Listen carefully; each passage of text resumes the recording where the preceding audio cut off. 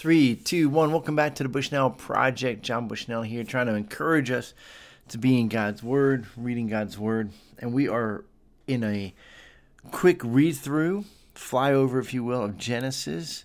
And we are in chapter 40. And we are going to take a pause from Genesis here as we approach Christmas, the Advent season.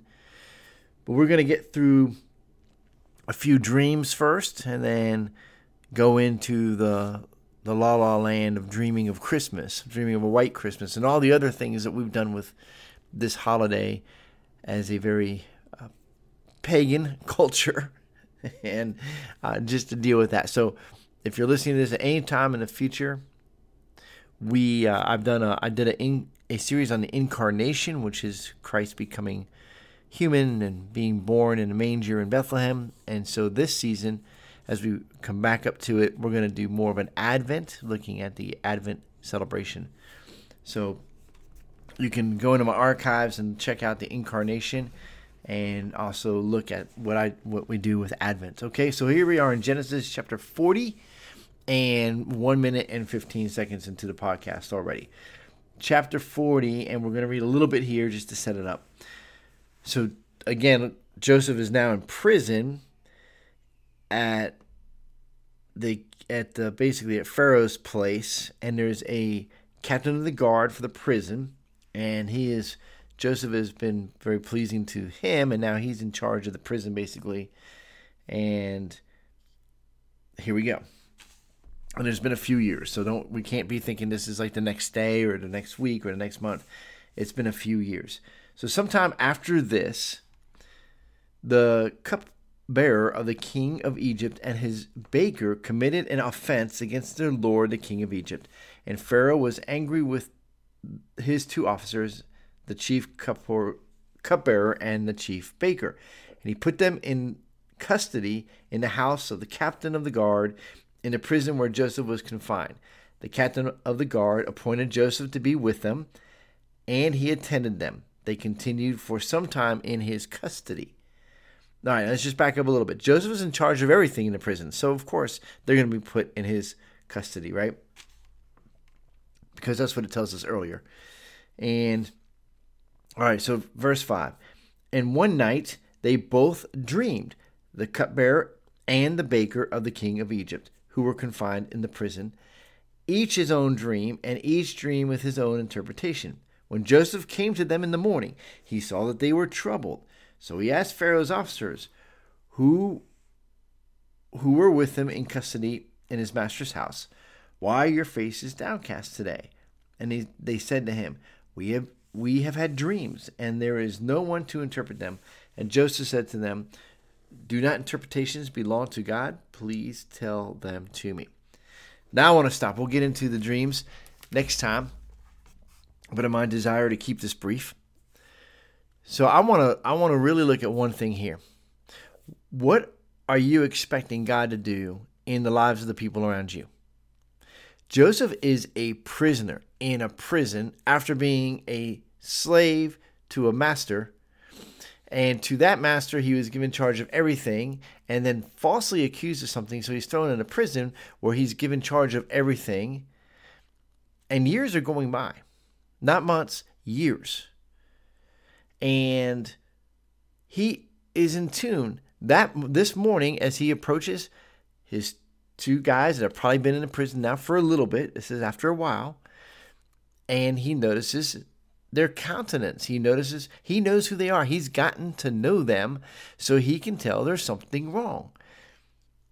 Joseph is anticipating God to be at work. I really think so. Are you? Who is in your life that maybe God has placed there for a reason? And we need to be in tune to what God is doing, right? Let's join God at work. I know often I'm trying to find work to do for God, and God's like, well, John, just join me at what I'm already doing. And so that's why this whole podcast is Making Marriage Great. One of my greatest ministries is to my wife. Another great ministry is to my children. It is still to my children. Even though all of them are grown out of the house, I can still disciple them. I can still coach them, be their friend, be their mentor, be their exhorter. just be there for them and help them to raise up our grandchildren, their children, in the way that they should go, right? So those are key first, and then everything else that God does. The people you know at work, the people you meet at the grocery store, people you interact with.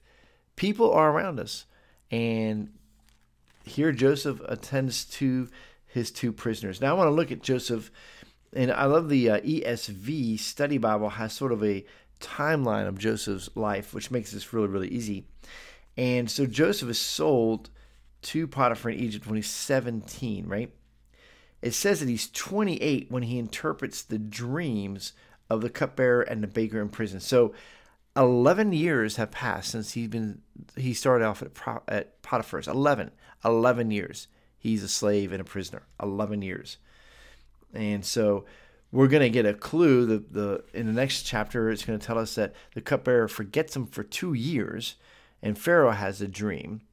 And then Pharaoh's dream, of course, leads to Joseph's interpreting a 7-year where they have plenty and then 7 years of famine. So that's going to take Joseph from the age of 30 to 37. That's the years of plenty. And then 37 to 44, that's the years of famine. And that's when his family comes and he's reunited with his family. But the thing about it, from 17 to 30, he's a slave and a prisoner. And then from 37 to somewhere around 40, maybe 39, he's still not knowing about his family or anything, although he maybe could have sent a spy to check on him because he gained great power. So pretty interesting, right?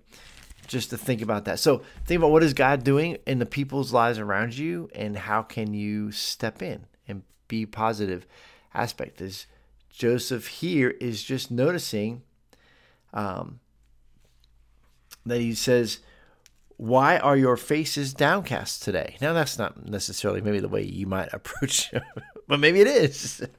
"Hey, you seem downcast today. How can I help you? What's going on?" And you might be surprised. Or, "Hey, you seem a little down today.